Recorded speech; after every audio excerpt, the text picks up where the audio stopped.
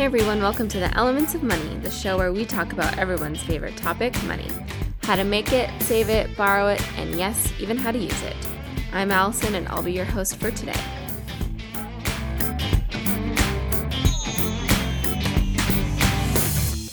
In today's episode, we're going to do something a little different. We're turning it over to you, our listeners. That's right, you're providing all the content for today's podcast. Here's how it works. A couple of months ago, we held our annual Tweet for College Scholarship, where we asked young credit union members from around the country to answer one simple and very important question. How will credit unions help you survive a zombie apocalypse?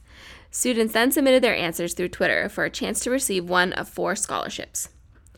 So, you ready to hear the responses we received? Let's get started. Our first tweet is from Saved61009. A credit union could help plan for a zombie apocalypse by giving members loans for weapons, shelter, and other precautions. Great point. Credit unions are all about helping the community, and when the zombies attack, we'll definitely need to buy weapons to protect ourselves. Okay, our next tweet comes from Heather Kemp. A credit union can help procure what is needed to survive with smart planning and reliable services so you're not caught unprepared. Well put, Heather. I totally agree with you on that. Our next tweet is from F. Mendoza. Credit unions would help me finance and plan protective housing and self-defense products in a zombie apocalypse. Great job. Credit unions are a great way to plan for the future, even when the future includes a massive zombie attack. Okay, in her tweet, Cassidy Magnum points out, rationing priority items is a critical asset to have for a zombie attack. Credit unions provide practice in budgeting and prioritizing. Well done, Cassidy, and very true. In answering the question, how will credit unions help me survive a zombie apocalypse? Chacha Fire breaks it down for you. She tweets, how to succeed in life. Savings, checking, and an apocalypse fund at my credit union. I'm ready for anything. I'm actually a little scared for the zombies after reading that. Nice work.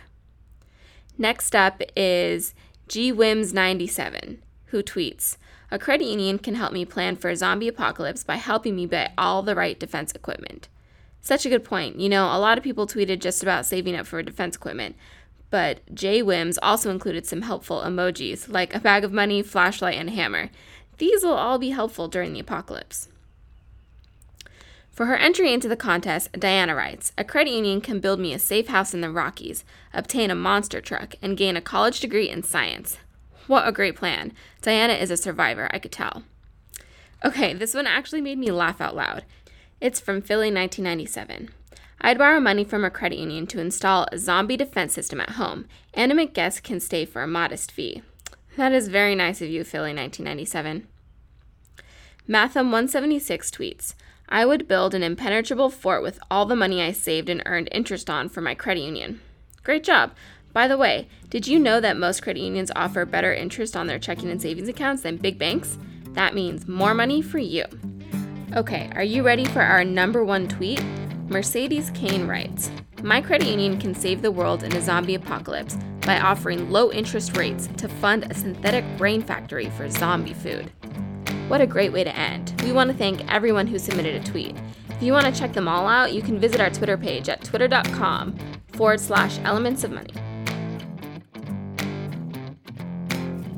There are many reasons why credit unions can save you from a zombie apocalypse, and it was great to hear what you had to say about it. Seriously, we really enjoyed reading all of your tweets. Thanks again for sending them our way. And with that thought, it's time to wrap things up. Until next time, for the Elements of Money, I'm Allison. Thanks for listening. The Elements of Money podcast is designed for information only and is not intended as professional financial advice. Listeners are encouraged to check and confirm the information with professional sources. The information you have heard in this podcast is the opinion of its authors and is not necessarily the opinion of your credit union. The Elements podcast is copyright by Subcat Inc. All rights reserved. No part of this podcast may be reproduced or transcribed without prior written permission of Subcat Inc.